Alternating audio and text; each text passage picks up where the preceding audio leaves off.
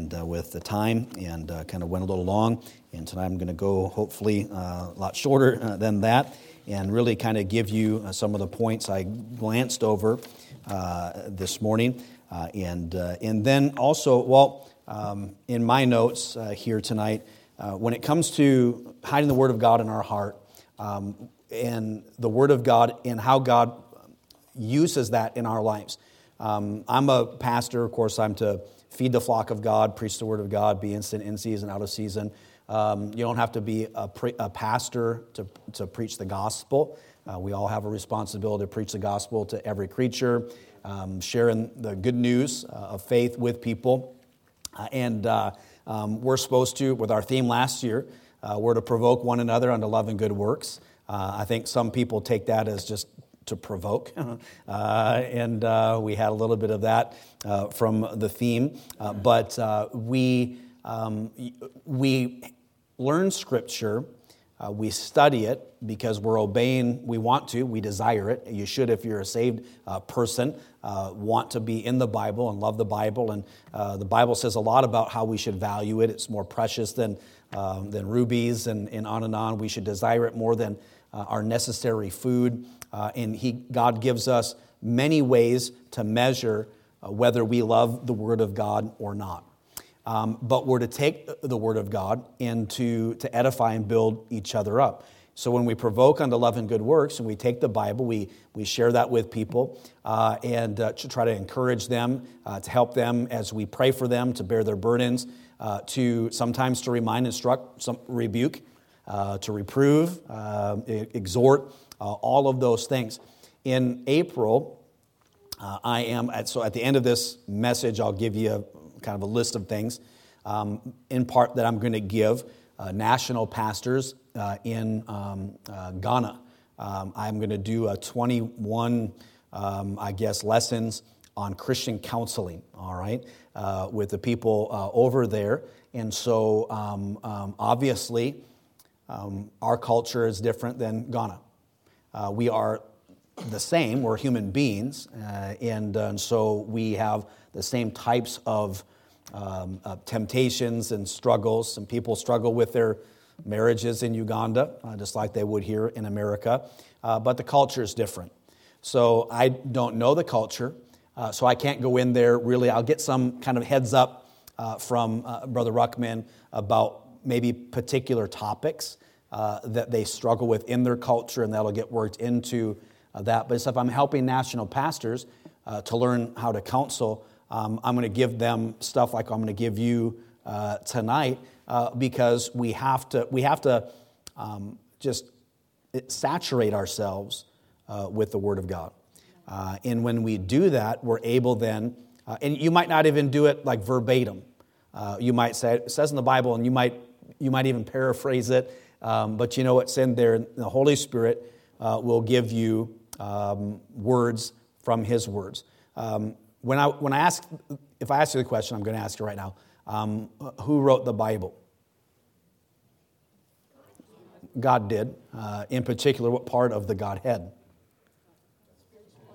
Holy Spirit. So what we believe doctrinally, theologically, is that the Word of God was inspired by the Holy Spirit. We believe in verbal plenary inspiration. The book is God-breathed. The Holy Spirit breathed inspiration into the Apostle Paul to write the book of Ephesians, Colossians, other things.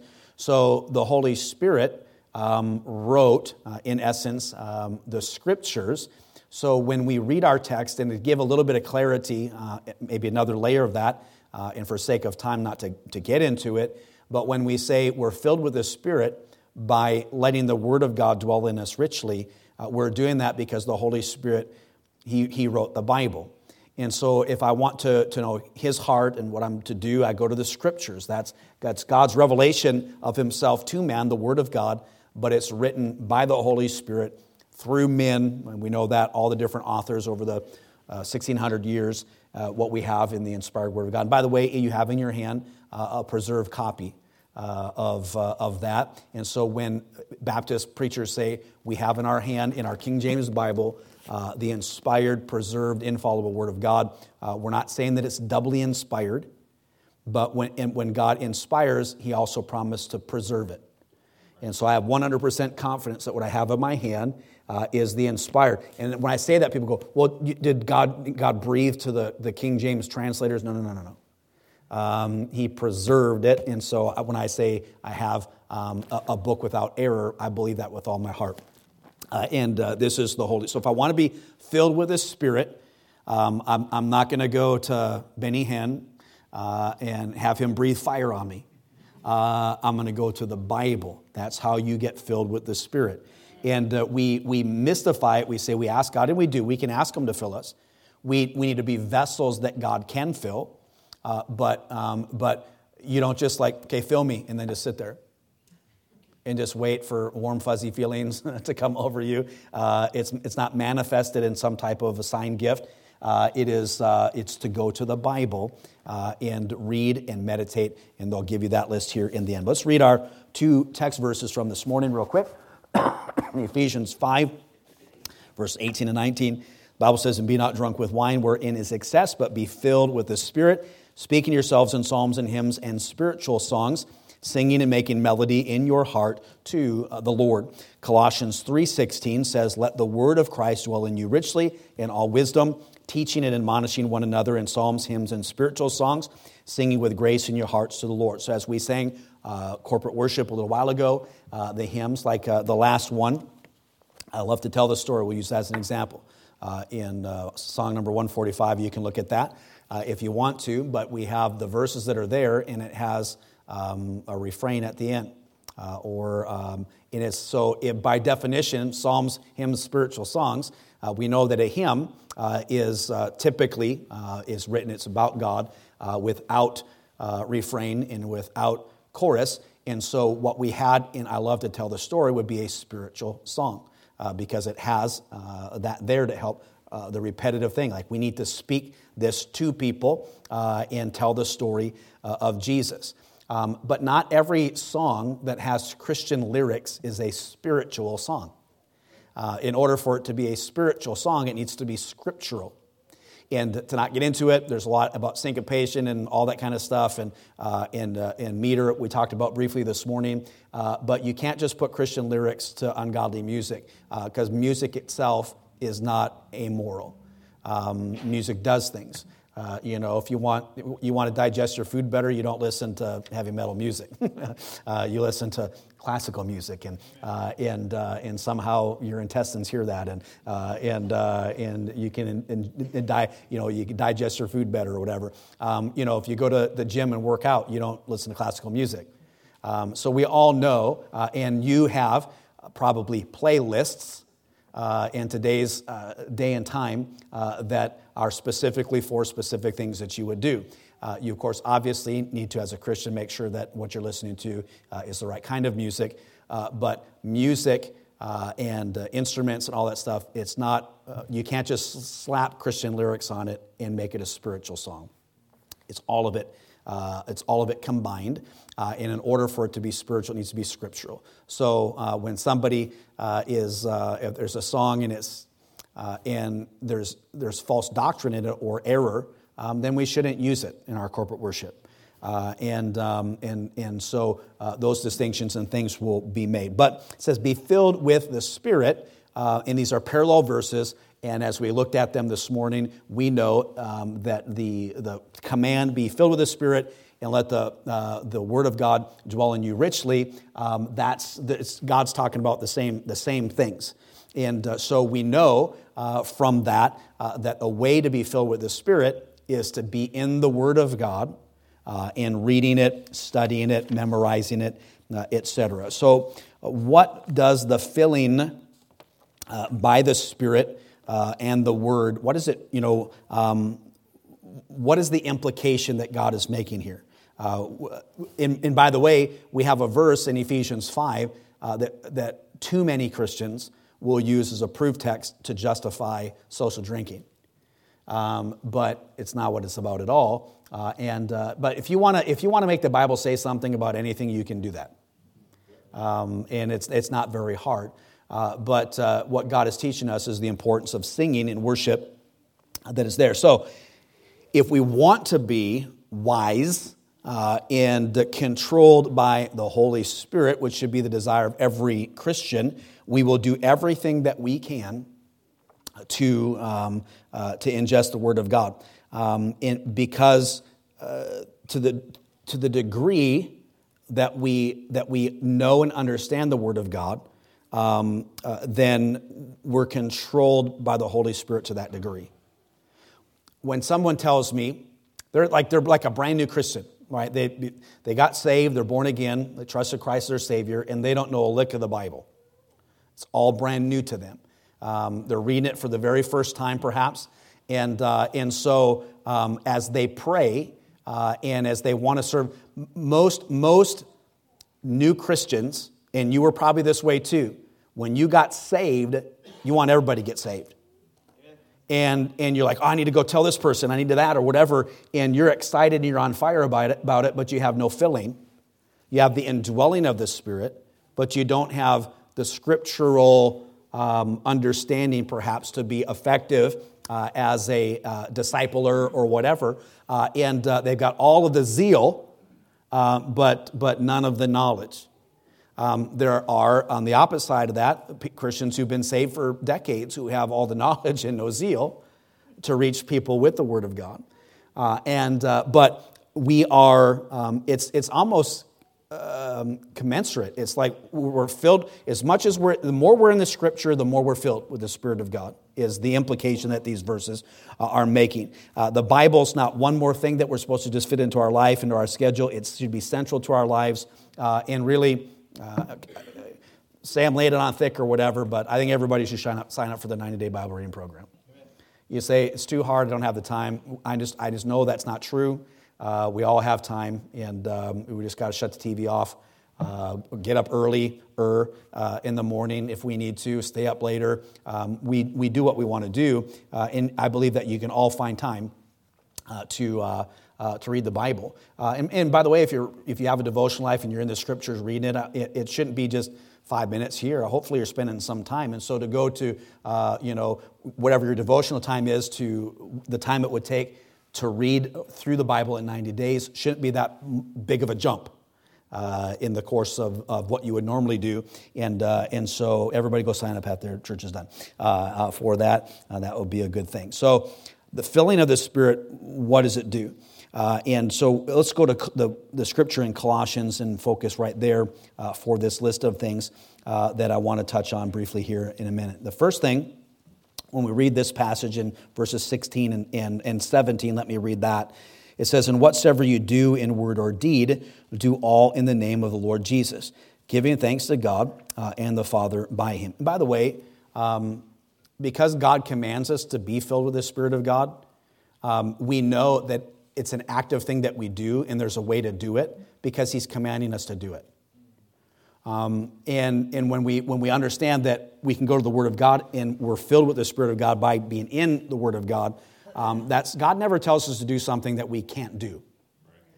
And so it's our response. You say, well, I'm not filled with the Spirit of God.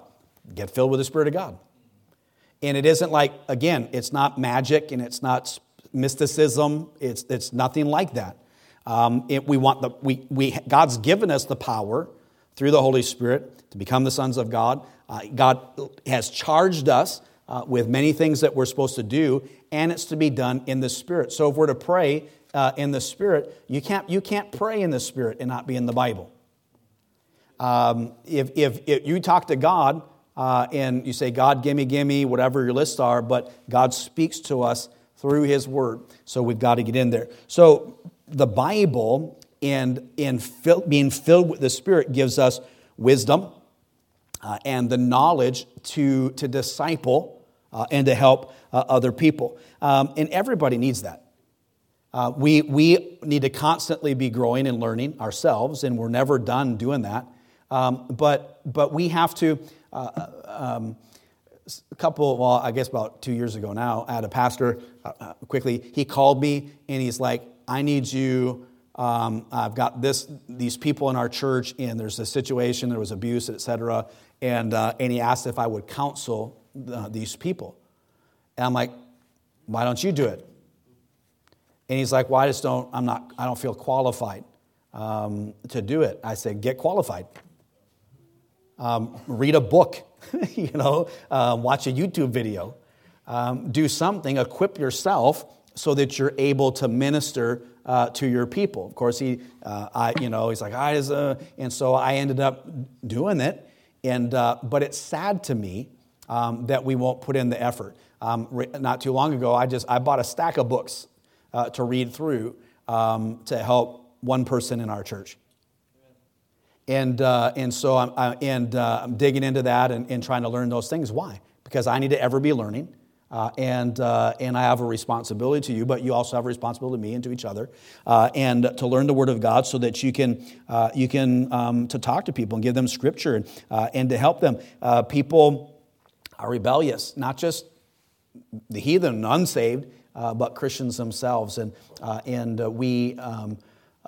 we don't know the Bible like we should know it. And so as we are filled with the Spirit of God and we get into it and we let the Word of God dwell in us richly, we're able to give wisdom and knowledge to teach. It also gives us wisdom to admonish and counsel and disciple people, as I've already referenced. But we have God gives us what we need in our life. God puts us or allows things or ordains things in our life that we go through so that we can help others. Brother Shiflett the other day had said, he basically, kind of not tongue-in-cheek, but talked about how the older are supposed to teach the younger. When it comes to our discipleship, it's those who've been saved, those who have some years under their belt, some practical experience and wisdom that comes with all that. And again, there are people who could be very aged and not have gained wisdom and experience in life. But it's the older is supposed to teach the younger. But we have the younger, and a lot of times are trying to teach the older, or at least tell them what they're doing is wrong. And we all should be able to learn, and you can learn from people who are younger than you are. But we have to be in the Bible, and God helps us along the way. God, whatever you're going through, God may be allowing you to go through that so that you can help somebody else. We teach and admonish through the music. As we sing hymns, God's helping us. We're worshiping Him. There's a personal aspect, but there's also a corporate aspect that we do. Singing those psalms, hymns, and spiritual songs. We learn through that wisdom to admonish, counsel, and disciple people that God has placed in our life. And by the way, only the Spirit of God can change them. Only the Spirit of God can change you. But God... we say the Spirit of God gives us the understanding when we read the Bible, because He wrote it. And He speaks to us through His Word. It'll give you wisdom. It'll give you wisdom to worship properly. You get in the Bible, and you learn of Him, you study, and it will help you with not only your life and the things that you do, but it'll give you the ability to worship God in a way that is acceptable to Him. Not all worship is acceptable to God. Not everything that we offer to God by way of worship is something that He will receive. And in how we know if a song is a spiritual song is because we know the Bible. So there was this one song. Give me just a second. It was about the grace of God. It escapes me right now. But the way that the song was sung is so totally ungodly. But it was one of the most popular Christian songs of the last however many years. But the minute I heard it, and by the way, I was watching before service the live stream of another church, Independent Baptist Church, and they sang this song, and I thought, that is terrible. And it's so unscriptural. And then they doubled down on it, and the pastor had the church sing it again. And spoke about the wonderful doctrine that was contained in this song. I'll remember it by the end of the service time, and I'll tell you what song it was. But in order for it to be a spiritual song, it needs to be scriptural. The way that you're going to know if it is by being in the Word of God. And you can hear the lyrics and go, no, that's a no. The no on that song. Because it doesn't line up with the Bible. But so many songs, they might, again, it's cliche or whatever, they're talking about God, but you can't tell. Because of the way the words are. They could be talking about their boyfriend or whatever, and it's just, there's a lot of things that go into it, but one way to help discern whether it's the right kind of music is by being in the Word of God. It gives you the wisdom to be able to discern that. It gives us the wisdom in order to be thankful. When we read the Word of God, and we see the world, and we line up the events and the things that are going on in the world with the Word of God, and it helps us to be able to be thankful for the presence of God, for His control. We know, we read the book, we know how it all ends, and that gives us comfort and hope. And we complain about a lot of things, but reading the Word and singing songs of the Word, it simulates gratitude. So like when we're thinking about loving to tell the story, or joy unspeakable and full of glory. It's hard, it's almost, when we sing that and we can't smile, we say it's joy unspeakable and full of glory. I mean, what is that? That would be like super happy. That's a smile on your face, and it's a joy that you can't even put to words. But how do we sing it? And you say, well, I just can't fake it. Fair enough. Get to the point where you can sing it genuinely. And how do you do that? You go to the Bible. And you read about the goodness of God and who He is, and the sovereignty of God and His providence. And I had a pastor friend that's over in Holy Lands right now, and he had sent a picture of Pepsi. And he said Jehovah Jireh came through, because he's over in a place where everything's foreign and different, whatever. But you see that logo and whatever. So he's like, Jehovah Jireh, the Lord provides. And you say, well, that's just silly. No, that's a Christian who can be joyful and be blessed and be thankful for the little things in life. And when you're thankful for all the little things, the bigger things, it's a little bit easier. We know what big things that we are thankful for in our life, but God's so good to us in many other ways. And so being in the Word of God and letting the Word of God dwell in you richly, being filled with the Spirit by being in the Word of God, helps us to be thankful. And then last, it helps us to give Him glory and to live for Him. Verse 17, and whatsoever you do in word or deed, do all in the name of the Lord Jesus, giving thanks to God and the Father by Him. Only one thing in our life really matters when it all comes down to it, and that's living for God's glory. Everything, the relationships we have, our marriages, for example, where our walk with God takes on flesh. It's an example. I'm just going to throw this out there because I'm tired of seeing it.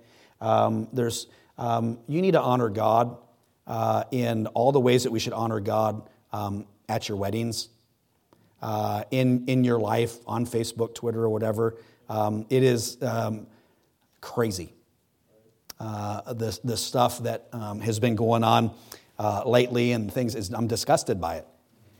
And so it's vital that we glorify God in all the things that we do in our life, in workplaces, in our homes, when you're on vacation. God has some expectations for us. It's simple and it's clear, but we just need more Christians to go, hey, stop it. That's not right. You're embarrassing yourself and the Lord. And so do better, be better. I love you, but you're out of control. And more people need to say that, not just me. And so there are implications in these verses that to be filled with the Spirit of God, then there's ways that we do. We know that we got to get in the Bible, and so the Word of God tells us to read the Bible. In 1 Timothy, we're to consider that, to study it. 2 Timothy chapter number 2, we're to search the Scriptures, the Bible says. In Acts chapter number 17, God gives us everything in this Bible that pertains to life and godliness. He has the answers in there for us. We're to study the Word of God, that we might be workmen that needeth not to be ashamed, rightly dividing the word of truth. In 2 Timothy, we're to meditate on the Word of God. That is ruminating. It's bringing it to our hearts and mind, thinking about the words, and then memorizing that. And you can memorize. It's just, you're never too old to do that. It just gets harder. You've got to put more effort into it. But you should be memorizing the Word of God, listening to the Word of God as it's preached, loving it, taking in the Scriptures. And so I want to challenge you to be filled with the Spirit by letting the Word of God dwelling in you richly. Take the 90-day Bible reading challenge to heart and get into it. You say, I just don't know if I can do it. Even if you get halfway through it and you fade out, you've done quite a bit. But I promise that if you do it, that God will bless you and you'll be filled and controlled by the Spirit by being in the Word of God. You tell me, God told me to do this, and the Spirit led me to do this, or the Spirit gave me peace about whatever, and you're not in this book, I don't believe you. And because this is what you do, and especially when we mess up and we're not a clean vessel, and our lives are filled with sin and iniquity. Somehow, in modern day Christianity, all that stuff doesn't seem to matter, and we're not living for God, but God's telling us everything, showing us everything, but that's just not biblical Christianity.